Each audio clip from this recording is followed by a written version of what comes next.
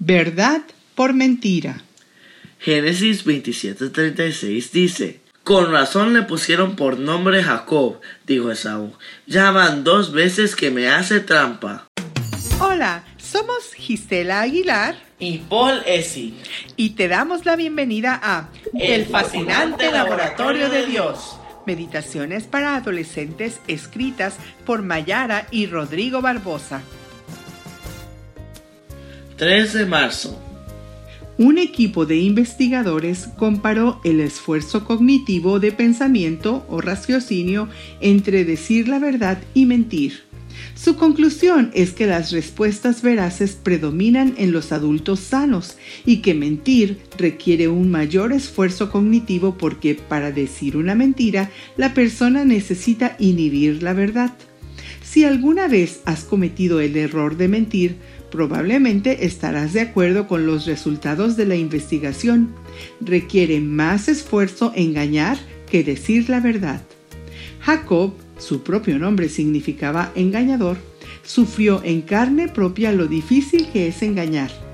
Engañó a su padre y a su hermano para obtener la bendición de la primogenitura, pero sufrió terribles consecuencias a causa de su mentira. Tuvo que huir de su casa, no pudo volver a ver a su madre y saboreó su propio veneno siendo engañado varias veces. Pero Dios no abandona a los engañadores arrepentidos. Jacob quería una vida diferente. Ansioso por volver a encontrar a su hermano al que había engañado, se aisló en un valle para pedir el perdón y la transformación de Dios. De repente, alguien se le acercó.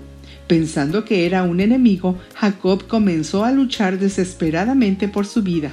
En medio de la batalla, se dio cuenta de que no estaba luchando contra un ser humano. En ese momento, reconociendo su necesidad, Jacob se aferró a Dios y pidió ser transformado.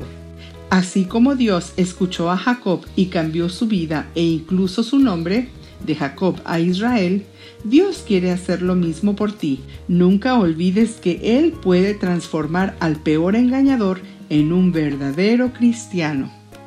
Que hoy tengas un excelente día. Te invitamos a que nos acompañes mañana a otra hermosa meditación para adolescentes en el fascinante laboratorio de Dios.